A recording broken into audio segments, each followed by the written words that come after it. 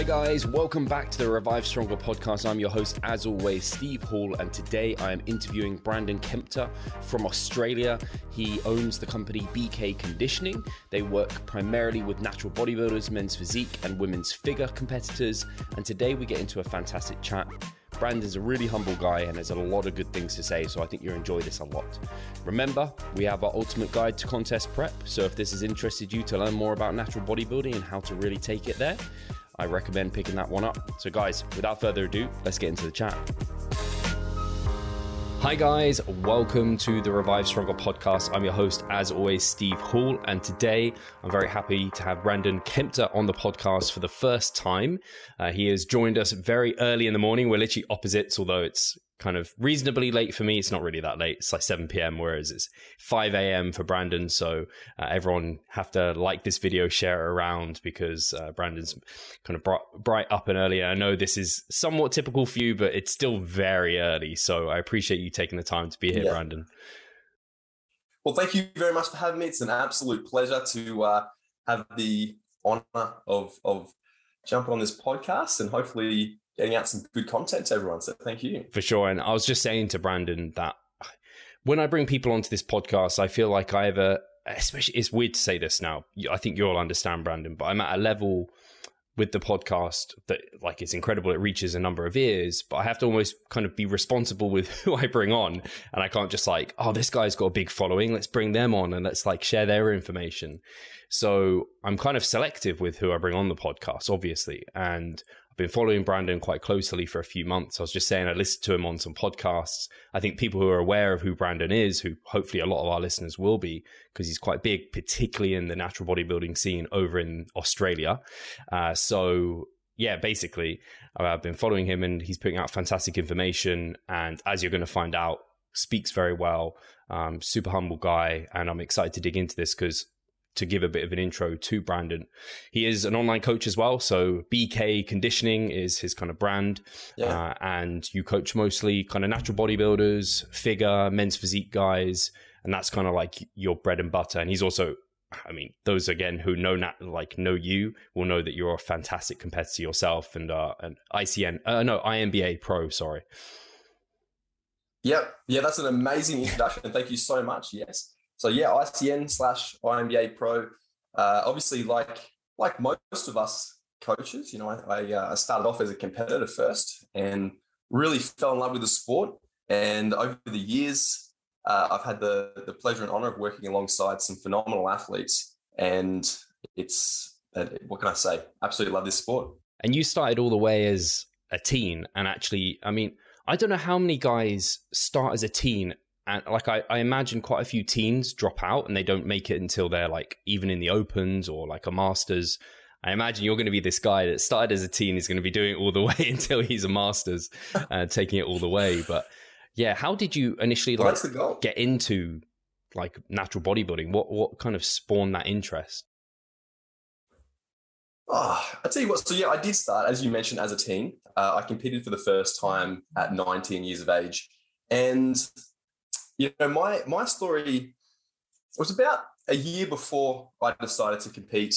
I had been training for probably 2 or 3 years. I started training at 15 or 16. My parents live semi-remotely, definitely no access to a gym. So I was training on basically whatever I could find. Old concrete bags for overhead presses, built a chin-up bar with pine trees that I pulled out of the back paddock with the tractor.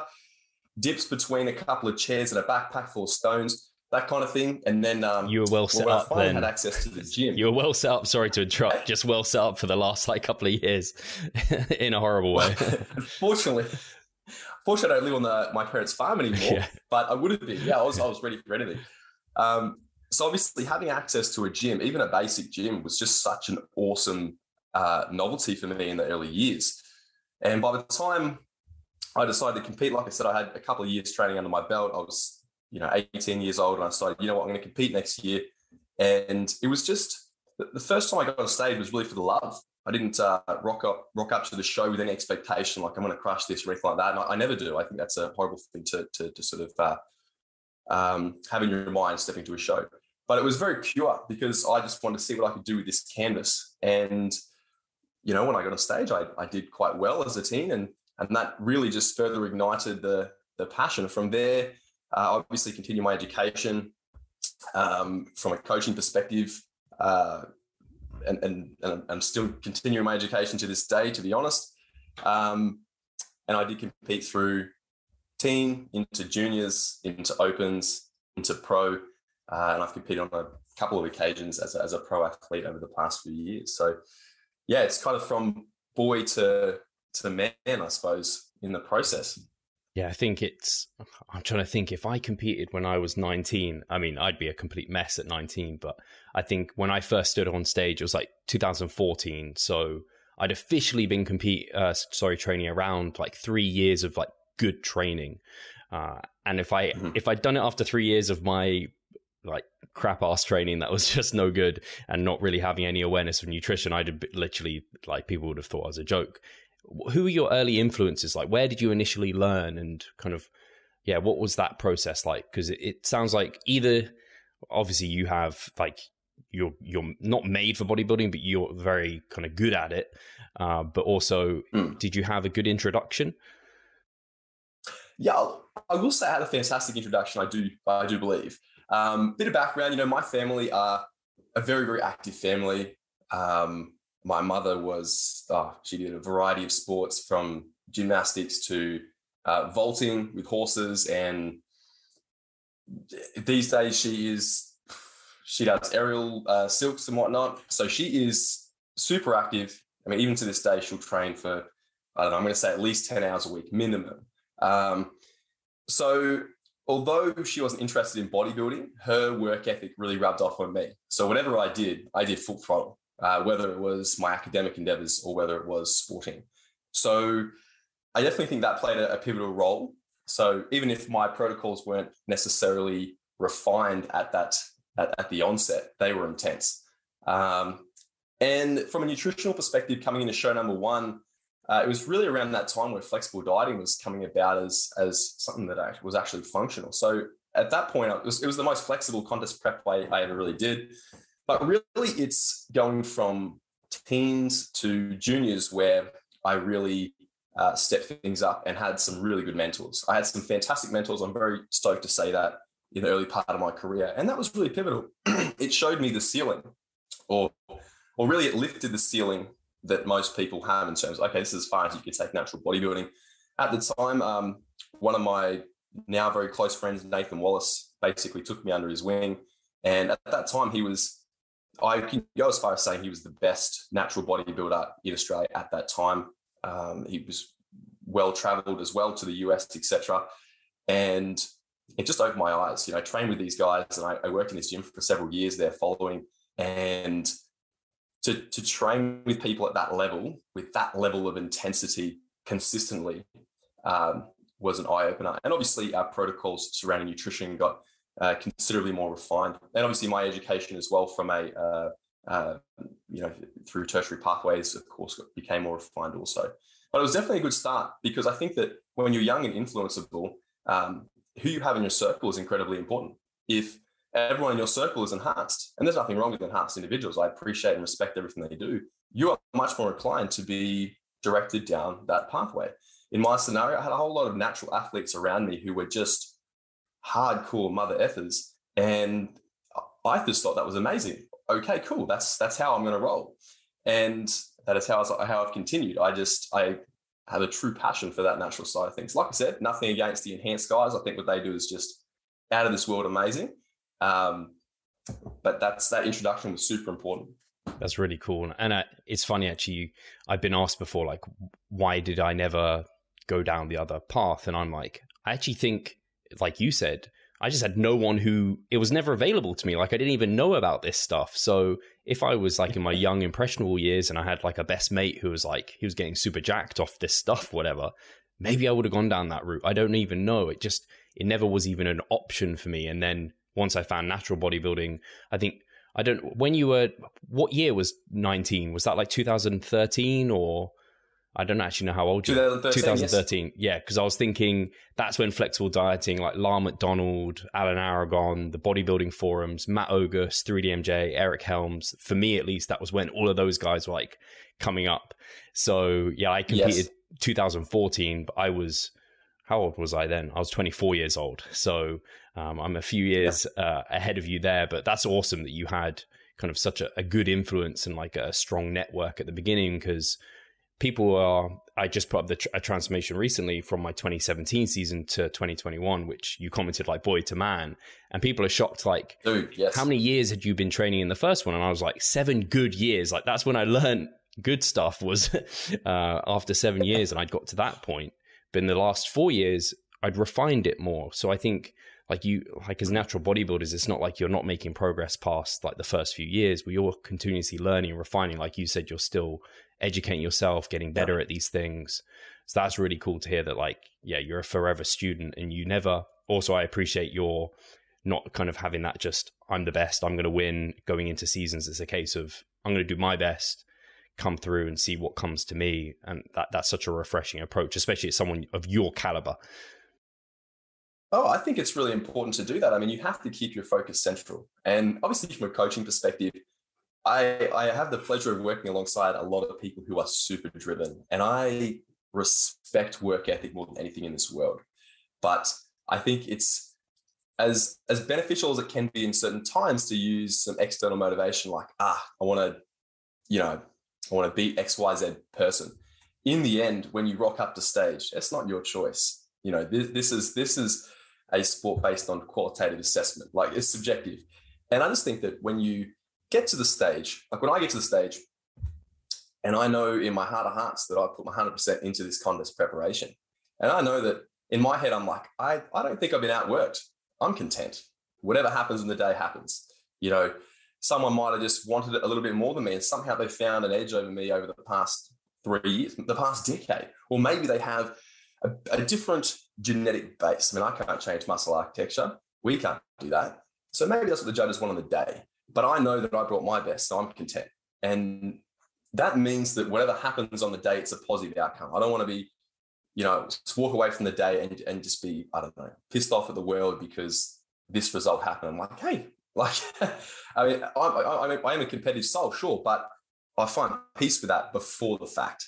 And, talking about ego, I think that ego is demonized, but I think that when you apply ego in the right setting, it's a beneficial piece. I often say, you take your ego strategically to the gym, gives you the impetus to push hard consistently. Obviously, you're not going to be an idiot training. You're going to be accurate with your training, but you apply it, with strategy. You leave it at home for the competition because the work is done. And that's how I operate from a coaching perspective as well. I would never say to someone that phrase you said before, I'm the best or something. I'm like, it's a stupid. To me, I'm like, well, you don't need to, someone as good doesn't need to say that. You let the physique speak, whether it's my own physique, whether it's my athletes. And when someone says to me like, I really noticed your athletes are looking great consistently, I'm like, that just rocks my world. That's fantastic. Thank you so much. So yeah, 100%. Yeah. Yeah, I think that's super well said, because you can never control who turns up on the day. And I know, I can't remember, you might even know the name of the person, but I've forgotten his name, so you have to forgive me, but who just won WNBF Worlds as a pro. Like Leon. Sorry? Oh. No, sorry, the Worlds. The Worlds. No. Oh, yes. Oh, my God. He's from Nigeria, right? He is like out of this world, hey? Yeah, so he is like Andrew and Steph were telling me about his background. Basically, he's like was training out of, like, he was these guys who was training with like you were when you were younger, with like rocks and all this stuff, like, and he was like sleeping out, and he didn't really have like proper access to food and everything, like with all these luxuries, amazing gyms, and he rocks up over to Worlds. Maybe you've never even heard of him, and he's taking it all, because there's those people that are out there that are just that way, and you can be as confident as whatever, but I mean, a lot of us only see what we see on social media, and you can put whatever you want on there. So like you said, there's no point. Exactly right. You can only be confident and happy and content in what you've done, and then there's no better reward than that. And I don't think anyone's super satisfied taking first place despite what they did. Like, you kind of want to get 100%. There because of what you've done. Oh, I 100% agree. And I think it's fantastic, by the way, talking about the gentleman that won Worlds, and I can't believe his name slips my mind right now. Amazing athlete. And it just goes to show that, that saying that a lot of athletes say, that there is someone out there training with lesser equipment than you with more intensity. And where you've got this gentleman here, great genetic base, obviously, but you can tell he just trains his absolute ass off. And like I said, I respect and love work ethic more than anything in this world. So all the credit to him. He just rolled in there like this dark night, and everyone just went, what is this? It's just amazing to see. It rocks my world. And it shakes up the game. It means that, if you're established in this sport, hey, like, don't take your foot off the gas, Yeah. And I will say this, although there is a ceiling maybe for size, right, in natural bodybuilding, because people often comment, like, natural bodybuilding is a bit boring. It doesn't really progress. And I'm like, well, the average quality of an athlete has progressed a hell of a lot over the past decade. I mean, if you look back at, say, Lane Norton's heyday, at that time, I remember 2013, 14, everyone's saying, oh, Lane Norton, it can't be natural. And I'm like, of course he's natural. Have you seen him train? Consistently for years. And I mean, Lane doesn't have the best genetics either, let's be fair. Great physique. Now you look back at Lane's physique, you're like, it was good, but we've seen a standard take another hike again because, we've got more intelligent with our nutrition and training systems. We know more. We're able to be more effective from the get-go. And if you're able to be 3% more effective from year one, that compounds to year 10. So natural bodybuilding as a whole has most certainly progressed in leaps and bounds over the past chunk of time. And to me, that's constantly exciting, constantly. Yeah, I feel like I've almost hurt myself here because, like you said, off air, actually, I've had some amazing guests, you included now, and spreading awareness and education. I'm like, man, I think I've just made this way harder for myself now I'm coming to compete. All these people know, like, they're following the podcast, they've got all the knowledge. I'm like, maybe that was my edge. I don't have some of these other things these guys have. I had this, like, education. So, no, you're completely right. It's absolutely leveling up. And it's exciting to see. And I want it to continue to grow like you obviously said you do as well. And absolutely. I wanted to, actually, first random question I had was, what is the tanning product that you personally use? Because I just looked at a few of videos from Worlds and some other shots, and I was like, you just stand out on stage. So here I'm going to tell my secret sauce, mate. Okay, so look, I'll give you my background. I think that when it comes to bodybuilding, I think that all the little things matter, both in terms of nutrition and training, but right up to your posing, and of course the tanning product. And with the photos that you're referring to, basically we use, how many steps is this? 1, 2, 3. Basically 3 steps. So we use a base coat. My darling fiance, she usually applies my base coat. That product, I believe, is called Black Magic. And then I have heard of it. The top coat is actually Dream Tan. So super basic. And I love Dream Tan. I don't think you're going to get a better, personally, I think you can't get a better look, but you got to use it right. So that's Dream Tan number 2 with a thin coat, because a thick coat tends to wash out a few lines here and there. So thin coat, if you got a nice dark base coat, you only need a thin coat. And then I use a glaze, which is usually some canola oil. Super simple. But it does work really well. It's just about getting that base right and the appropriate thickness of Dream Tan. So it's super simplistic.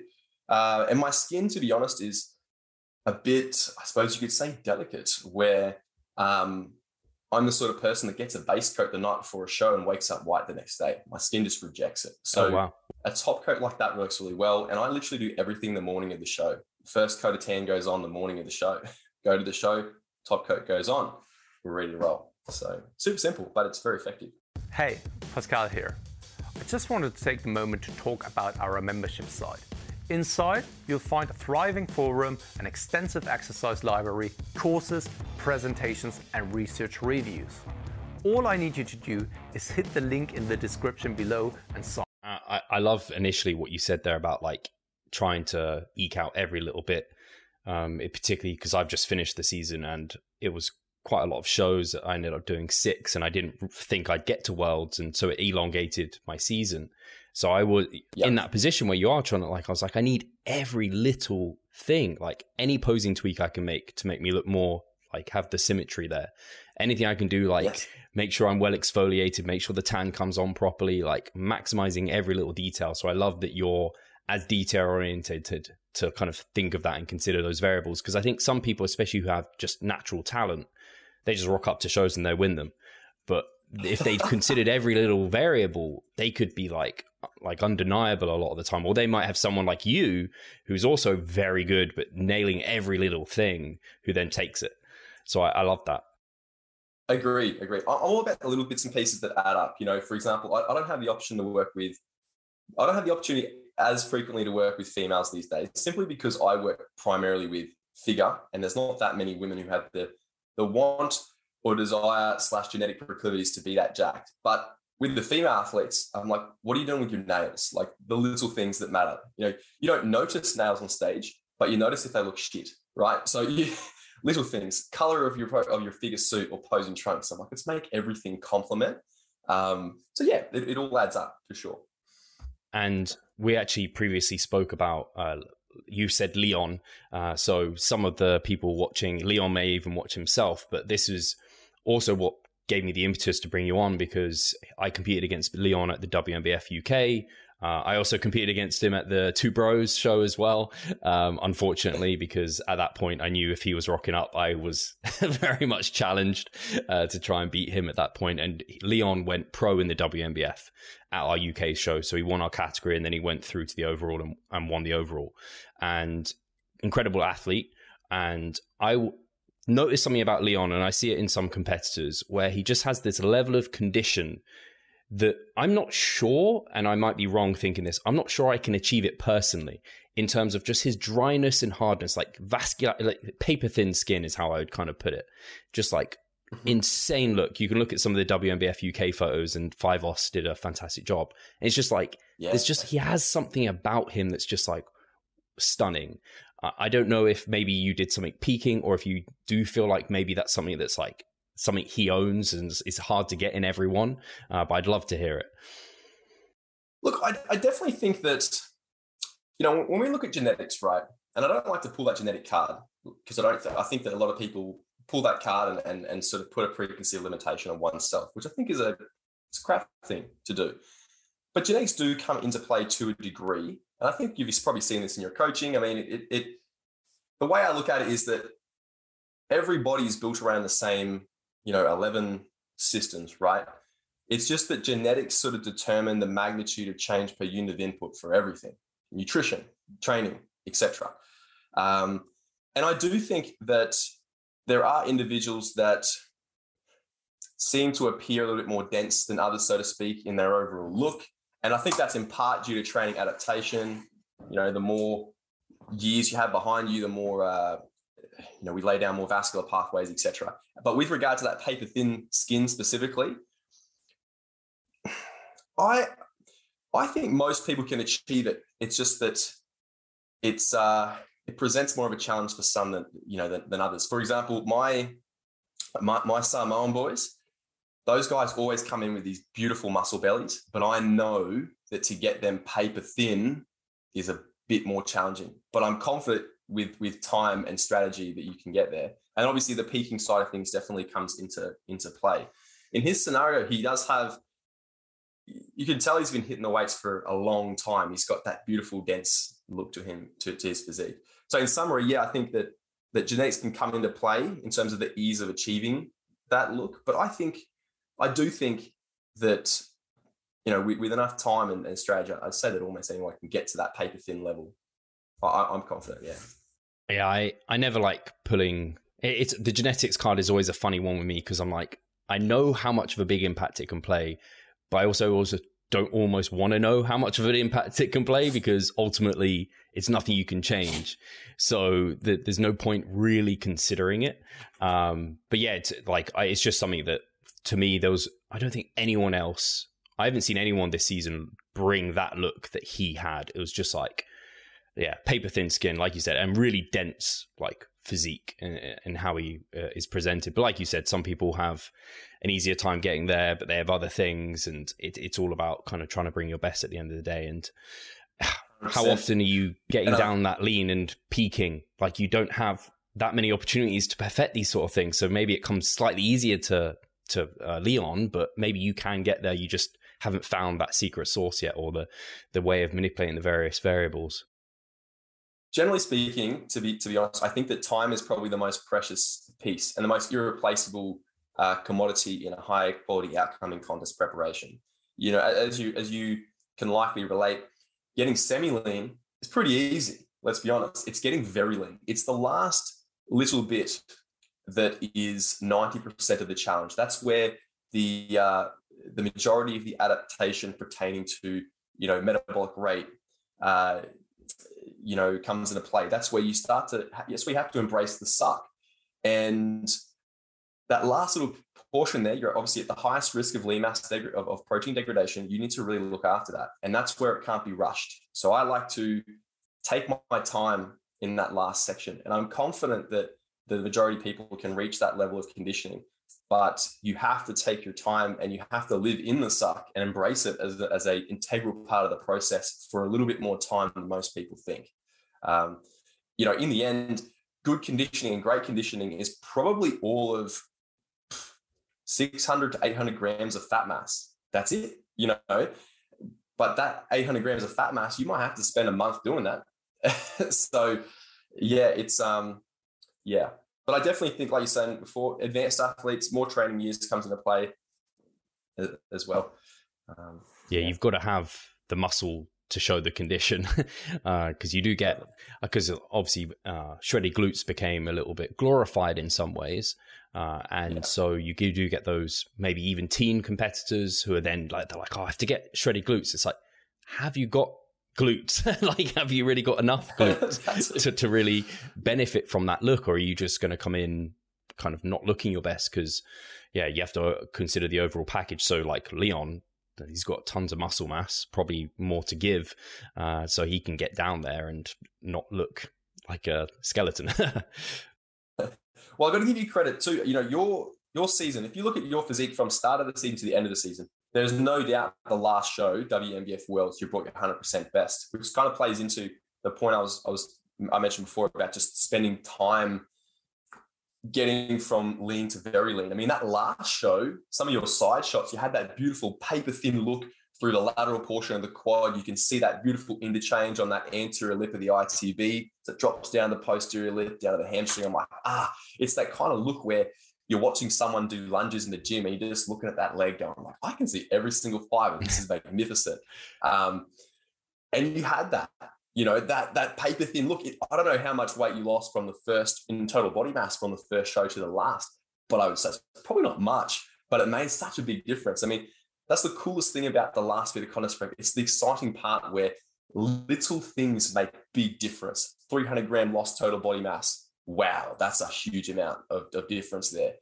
Small change in your peak strategy. Wow. You know, if you're a bit softer, you don't really see that, but the leaner you get, the larger the magnitude of change you get for your inputs. And it's just gets really, really exciting. Definitely, like your last show, I was like, wow, this is cool.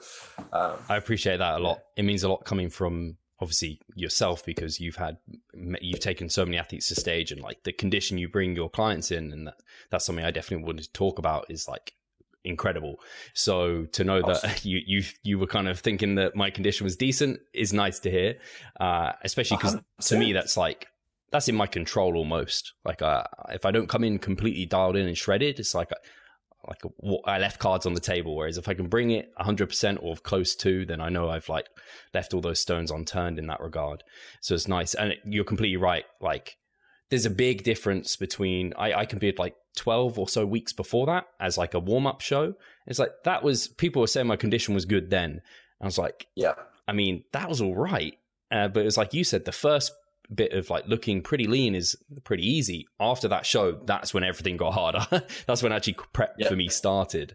And it surprised me. I learned this season for sure that you can be stage ready, but like to get to elite ready. Like you can be in that for months trying to get there. And it can sometimes feel like you're standing still. Do you ever, like with your guys, I don't know if you listen to the podcast with Brian Miner or if you've heard of kind of the kind of metabolic building phase, I think Dr. Joe calls it, and that kind of reverse. Yeah. Is that something you build into a contest prep timeline? Do you try and get there? I will build it into the contest preparation timeline. However, whether we get to use it or not is to be decided a little bit later down the track. Obviously, I think there's certainly benefits in increasing energy intake back towards maintenance at the end of a dieting phase. Obviously, it makes life a little bit easier for the athlete. There's multiple benefits here. You're going to have perhaps a slight reduction in hunger, but not much because, well, satiety, what is that by the end of the contest preparation? But obviously, there's benefits in terms of increasing one's recovery ceiling, topping up muscle glycogen saturation to the point that essentially circumvents a aggressive need to peak. But the one thing that you need to consider always is you need to be quite confident with one's conditioning at that time. Now, often I have the opportunity to increase calories coming in towards the tail end as a simple need to decrease the magnitude of the energy deficit because, well, I can only liberate so much energy per unit of fat mass per unit of time. I need to lose only small amounts. I need to preserve this muscle mass and balance our profile in terms of managing training performance, incredibly important for us. So oftentimes calories come up, but perhaps not as aggressively as something like as what Brian Miner would perhaps implement. With that, I say that as a general. I mean, I have had some individuals where we've come up a lot. In fact, by the end of my own contest preparation, I think I was up around 600 calories from the lowest. And I got to that point in my last season where I didn't want to lose anymore. I was like, I think I'm pretty ready. So let's maintain it now. But usually if that occurs, it will be, I'll build it into the timeline. But like I said, it just comes down to whether we've got more to pull off or not. I really like to work with the basis of being in both personally with my athletes. I want to be 100% ready for show number one, and then I want to maintain. If I find 1% more to give, or we'll find it in between the shows, sure. But I don't like to aim to be 95% for show number one. I kind of work for the basis like, well, if I'm not 100%, why are we getting on stage? So I always shoot for it. But like you said, there's always something more you can find. So, yeah. I think I also learned once you're at that kind of level of condition, I know the refeeds, it hasn't been studied in individuals as lean as that, but the psychological thing is real. Like I felt that during this prep where it's like, it's a big break. So I kind of discovered that in this period of time, you can kind of play. You can, like, when you're lean, then you can okay, I can dig for a bit and then pull back for a bit. Like you don't have to just be linearly dieting the whole time because that sounds like hell. Like, well, you're stage ready and you're just going to continue dieting down like forever. So like I was using some of these refeeds and like practice peaks for some different shows just as like to keep me going in a sense. And like, trying to discover, okay, so if I have that refeed, am I now looking much, much leaner? Like I wasn't holding on to that much retention of kind of water and everything. So I'm 100% dialed in, or do I need like you peak and you're like, there's still a bit more fat to come off. You can kind of learn during that phase. Maybe it's more for, I would maybe say this is more for more advanced competitors or older competitors, or not older, I'm saying the wrong thing. People who've competed more times, experience, that's the word. Because that's something I definitely learned this time where I'm like, I'm going to give myself another like 5 weeks in prep, like when I do my timeline, because when you're in that phase, it's livable when you can have these periods of times of like backing off. Yeah. It's quite interesting. You mentioned the research on non-linear dieting strategies, and as you're aware, I think you might have had Jackson Pios on here. Obviously, his research is the only research that looks at non-linear dieting strategies in quote unquote athletic populations, and obviously they tracked a variety of outcome measures. That piece of research is a absolute piece of beauty. 5, 6, 7. I can't remember how many outcome measures it was. Like, man, I would not have wanted to do the data collection on that, but it was truly fascinating. Obviously, the results of that really showed there was a decrease in hunger sensitivity in the non-linear dieting group. And outside of that, all markers of one's metabolic rate, etc., essentially remain the same.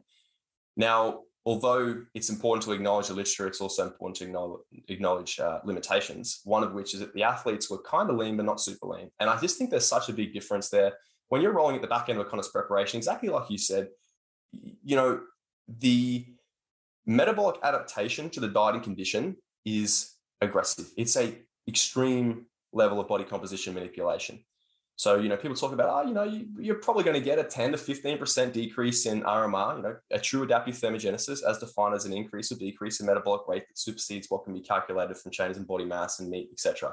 And I'm like, well, that's in that population. I think it's quite likely. I mean, there's one case study that looked at bodybuilders and it was a lot more severe than that. I'm like, yes, like you're going to have a reduction in metabolic rate that's probably 500-600 calories. This is how it goes. It's a very extreme sport. These refeeds then become very valuable, even if the value is solely from managing one's, psychology. I would say that's super valuable. The two primary things that I think, there's many limitations to completion in contest prep, but two primary things. One is one's perception of energy, how energetic you're feeling. That really challenges people. And two is hunger. Hunger is part of the process. Learn to sectionalize it, accept it, manage it. Refeeds are a good management tool. And I think if you can attenuate these two pieces, because you're not going to circumvent it, you're not going to outsmart your physiology, then you should look into it. And refeeds are a tool that I think that if you looked across the top level bodybuilders in our sport, let's say you grab the top 5 at WMBF Worlds, I think that almost everyone would use a nonlinear protocol of some sort for management, which might, go around might not be commensurate with current research in the area, which is in its infancy, but it's just a valuable tool. You be pragmatic, I think, from a coaching perspective. And to me, it makes absolute sense. Just like you said, it's like, man, at the end of a contest prep, unless you've experienced being really lean, you can't relate like little things. Like I remember looking at a set of stairs, like we travel a lot usually, and I'm looking at a set of stairs like, I'm going to walk up this bastard. I'm going to do this because I need to get whatever energy expenditure I can. I nearly did hype myself up, get some sniffing salts here to walk upstairs. It's just, life is not easy at the end.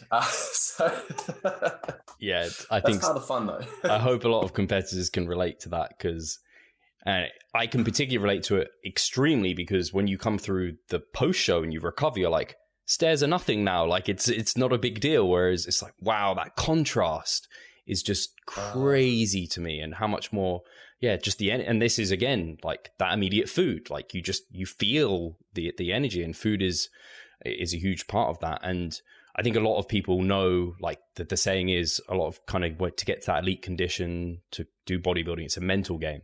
So any way you can help the mental side, which is what the refeeds have already shown to be doing, and I think a lot of people can speak to that benefit, like you're going to be helping your chances get to where you need to go. 100%. I mean, I look at it like this: no matter how strong you are mentally, everyone has a breaking point somewhere. My goal as a coach is to make sure that we have a protocol in place that is A, effective, B, safe, and C, it has us, not too close to the edge of breaking. Because once someone breaks, so to speak, which is probably a really poor word, but I mean, once someone psychologically falters, it's not just that event, it's the confidence that someone loses. I don't know if I have the confidence myself to do this. So, open communication with your athletes, and, you make sure that you've got time within your timeline, essentially, to accommodate for these sort of things. And I think that's incredibly important. With a appropriate timeline, it gives you more flexibility. You're feeling like this, okay, we're at this point, we've got this much, to lose, to reach the next conditioning checkpoint. Let's bend this protocol, do X, Y, Z to try and attenuate whatever side effect that we're experiencing. And this is where I think coaching becomes quite an art. You need to understand the science, know what variables to change, how this should influence the system, but you also need to know how to interpret your results through the data you have. And obviously we need to establish a nice open line of communication so that we can pull whatever data we need to out of this individual and then adjust the protocol accordingly. So it's an interesting gig we have, man. I have a few, I might forget the other thing, but I think this is more important.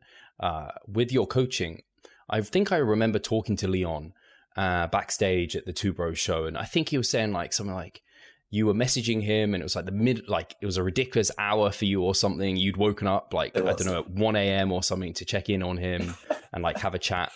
How does when you coach competitors to stage, what's your like check-in process look like? Are you talking live frequently, or is it kind of video check-ins or emails? What's your personal approach there? Because I imagine, like you said there, like to be able to is reading the client and like seeing those warning signs almost in some ways.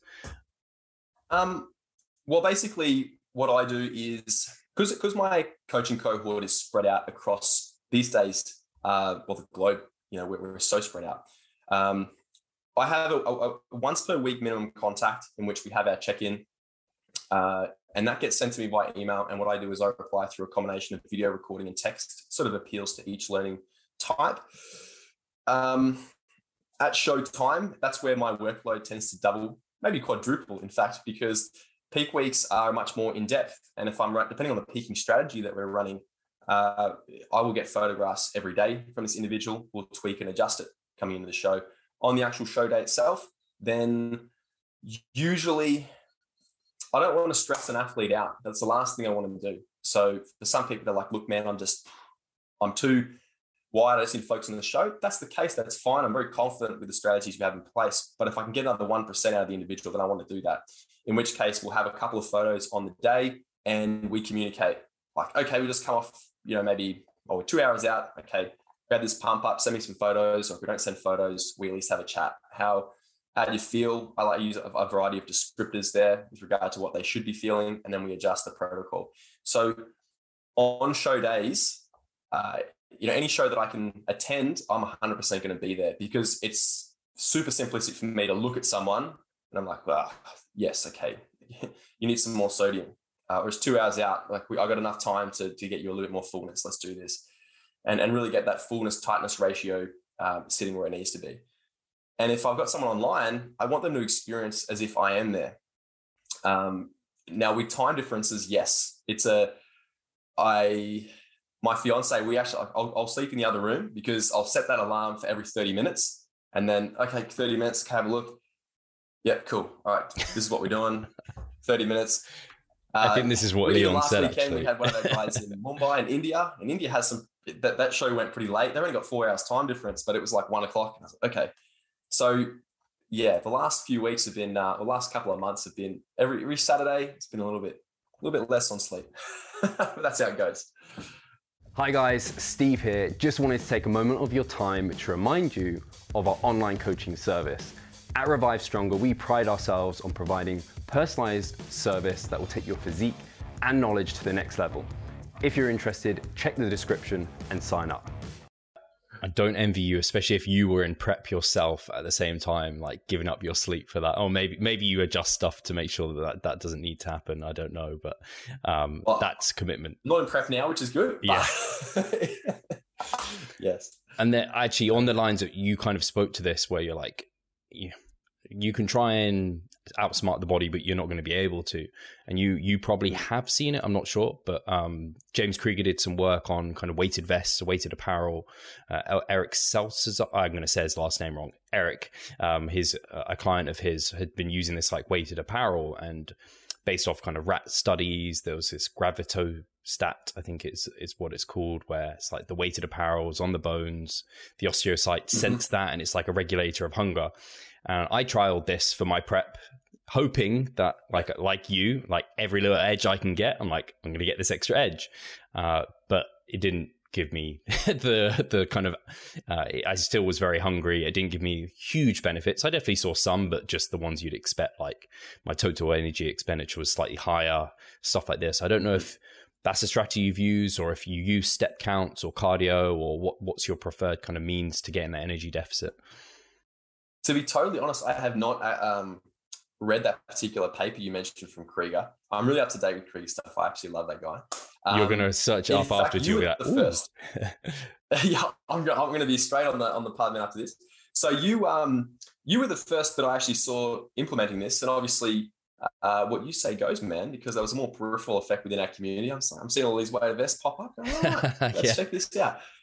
I would imagine, you can fill me in, I would imagine at the end of a contest preparation, 5, 10 kilos, 12 kilos on one's body would feel like an absolute ton. I mean, that's going to be pretty tough. I kind of analogize contest preparation to running water over stone.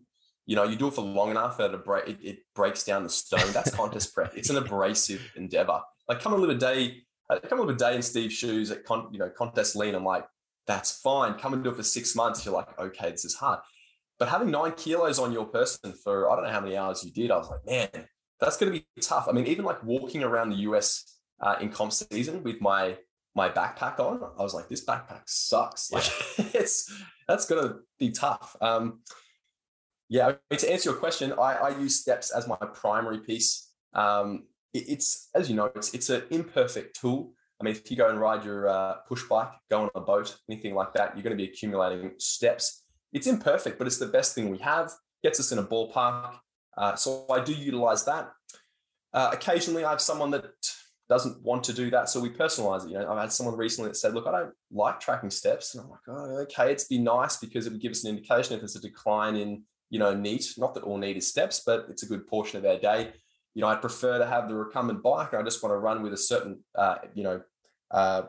duration allotment and intensity allotment there. And I'm like, well, great. We can personalize the protocol because we're trying to achieve the same thing here. We're trying to waste some energy to supplement the energy deficit that we're primarily creating through nutrition. Let's do this. But steps is generally my go-to piece.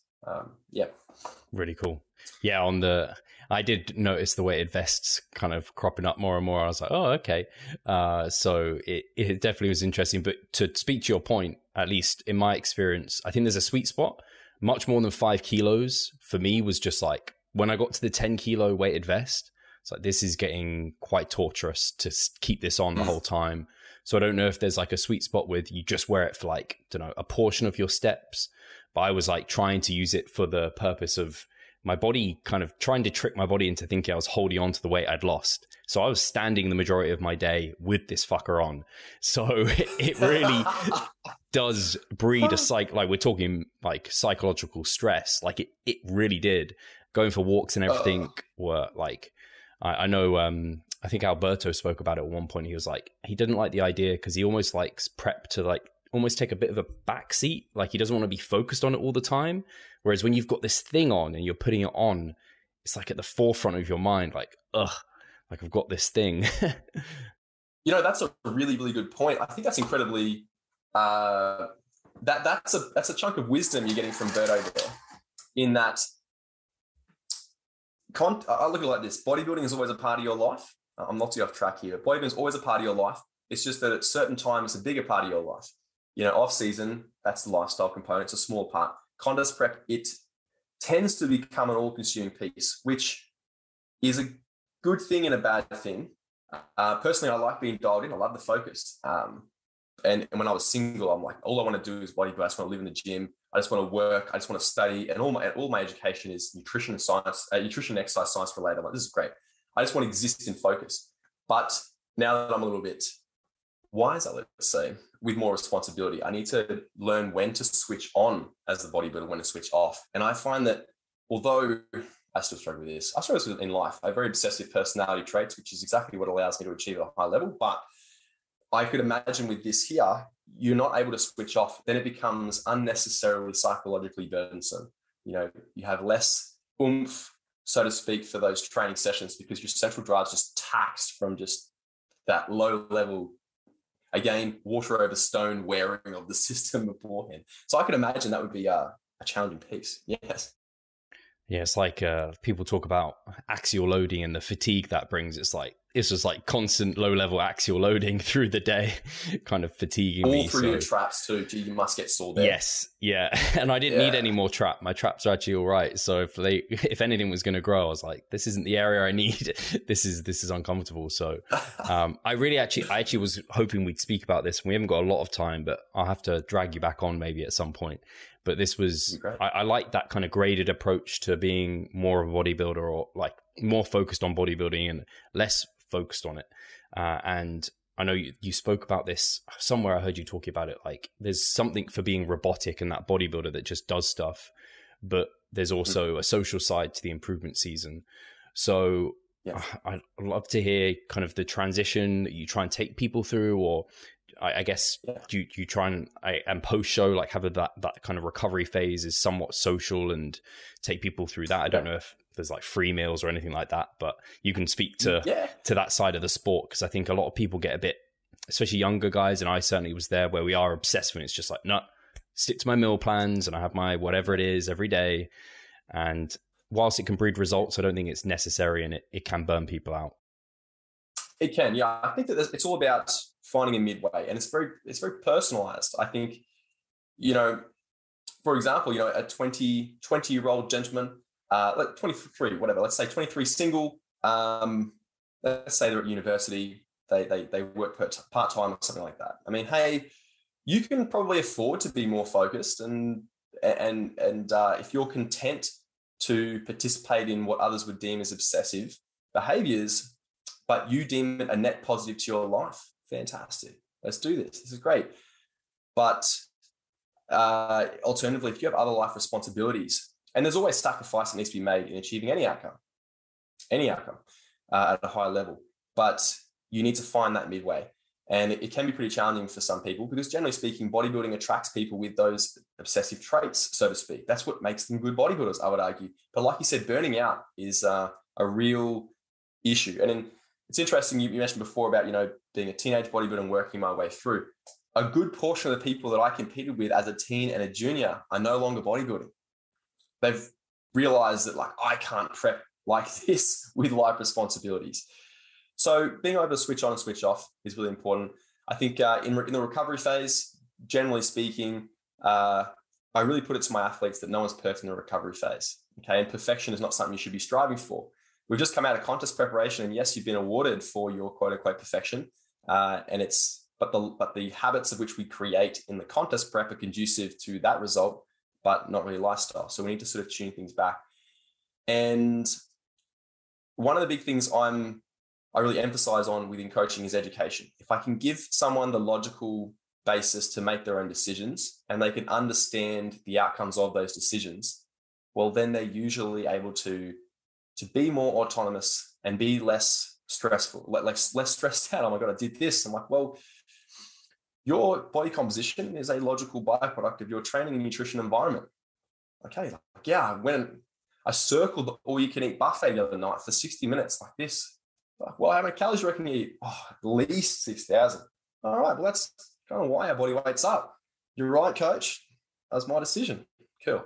So finding that midway, really important. And then once we're in the off-season itself, the productive meat and potatoes, I work off the basis that you get out what you put in. And we need to find your happy medium between making gains in the gym and making lifestyle gains, because we can't live in a box forever. And that's individual to the person.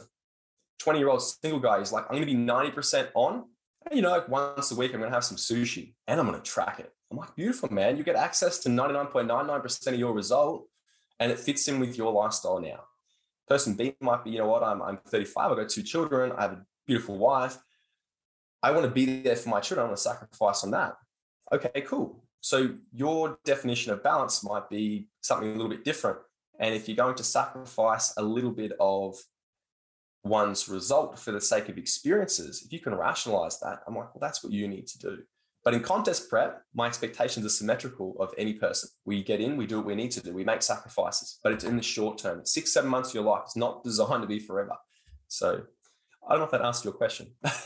No, it definitely did. I love that it was personalized like that. And I guess there may even be individuals. I was just thinking maybe there's the guy who you said, the 20-year-old that's investing in all of it. You were like, so long as the trade-off is worth it, because there might be someone listening being like, I can do that, but it's whether they want to do that. Like, are you willing to sacrifice like the social occasions, the drinking or whatever now and then to get an extra 1% or 2% or something? Because that's a choice. People struggle maybe with that. And I wondered if there's so many competitors now that are like you and me who also do this full time. So I don't know, like even my travels and my kind of any of the expenses for shows, I can put them against taxes, like from that perspective. Yeah. And then also like I'm self-employed, I control my time.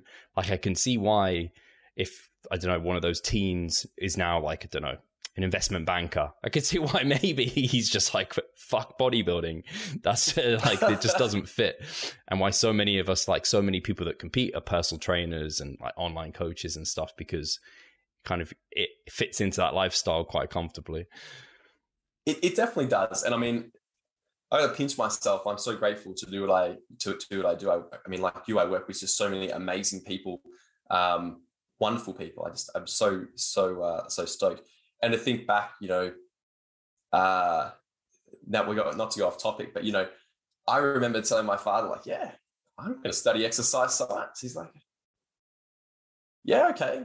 About 10 years later, he said to me, like, man, I'm not going to lie. When you said you're going to study that, I thought, you know what, like, all right, let the boy study what he wants to study. He's like, I'm really stoked. You've done something real with this thing. So I mean, I have to pinch myself every day. Like, wow, I have the opportunity to work with people that I love. I have the opportunity to do something that I deem meaningful. Maybe to the external world, they're like, yeah, like, man, what are you contributing to society? You get a small selection of people shredded, but I'm like, it has meaning to you and I. But it's definitely, it allows you to create a lifestyle that is very conducive to this.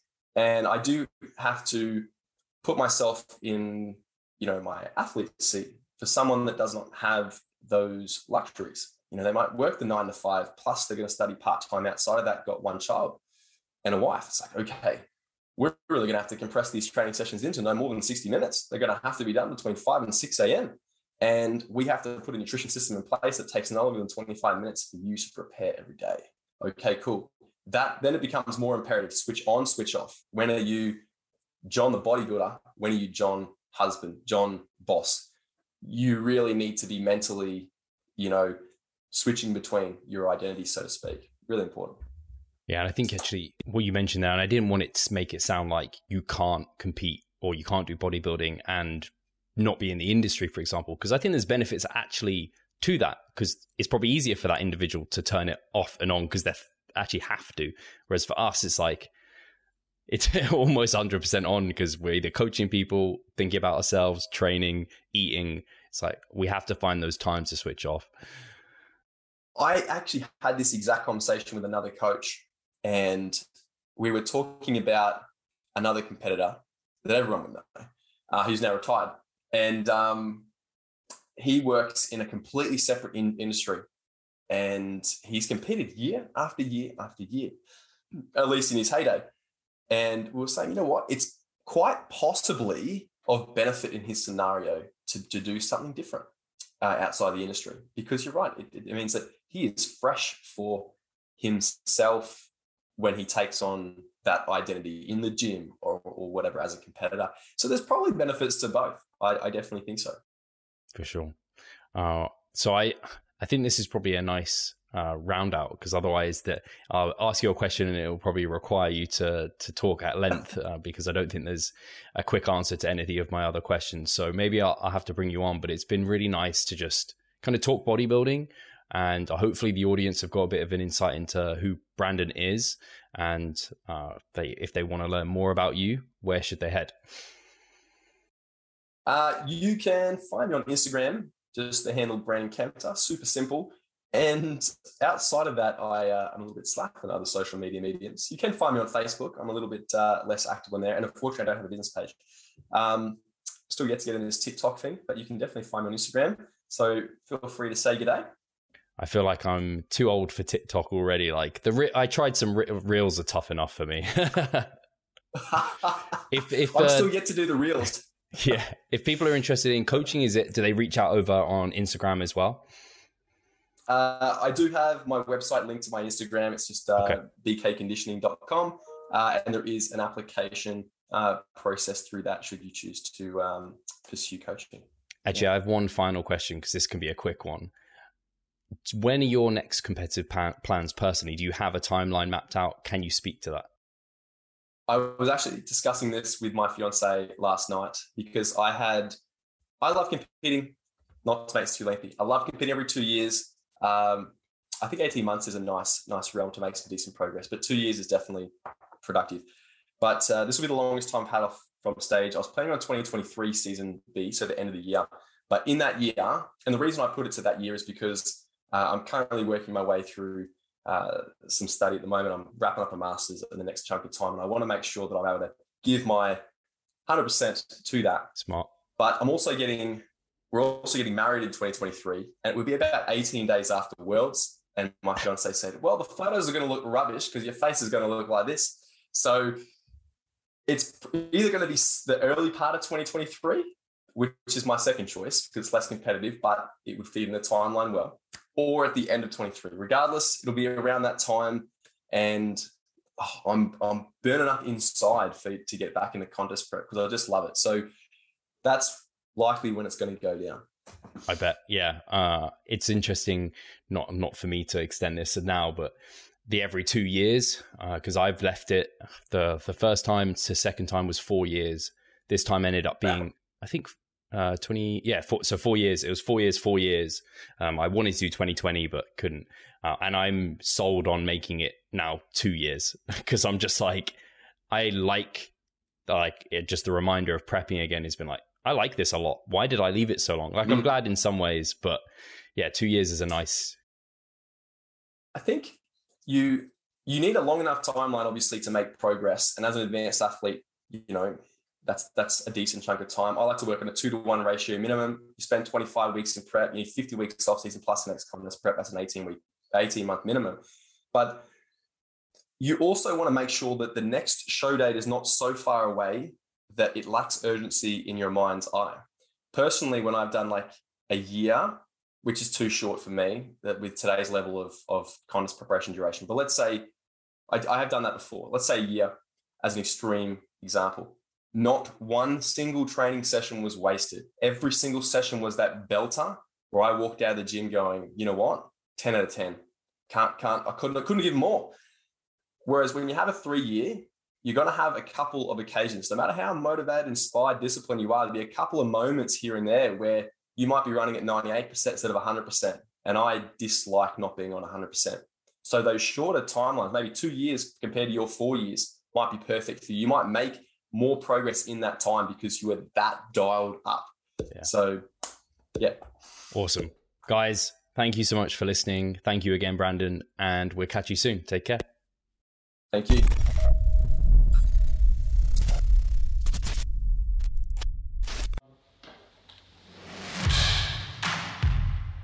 So I'm Steve Hall, founder of Revive Stronger and a coach of Revive Stronger. My name is Pascal Flor. I'm the co-owner of Revive Stronger and also a coach, of course. Revive Stronger has probably been going solidly for 3 years, roughly about 3 years. Revive Stronger, to me, it is becoming kind of my child, my foster child. It's the gathering and getting together of like-minded people. We've been expanding the coaching team, which is helping us help more people, but each coach can only help a certain number of people. Right now, it's all over the place. We have YouTube, we have Facebook, we have Instagram, but there isn't that community aspect behind that. And so the next step for us is developing a membership site. So basically, we want to create a family and a community that is then benefiting from another. A really cool community for people within our little niche is going to be a website. They will get early access to our podcast. You can access us, ask us questions. The community aspect, we have a forum there. You can ask questions, but also you can log your journey. There's also going to be courses on there. Courses, presentations on different topics. Discount of past seminar footage. We will log our journey as well. We'll start vlogging. We're going to have documentaries. Our entire athletic journey. Furthermore, they get access to an exercise video library. The exercises that we love for hypertrophy and maximizing hypertrophy, we're going to go through those in depth, telling you how to execute them. We kept them concise and also mobile friendly so that you can watch them in between your sets. I'm super excited to grow this community. The amount of value that we're going to be delivering is huge. And I'd love you to be part of it. You will get so much out of that. I'll see you inside.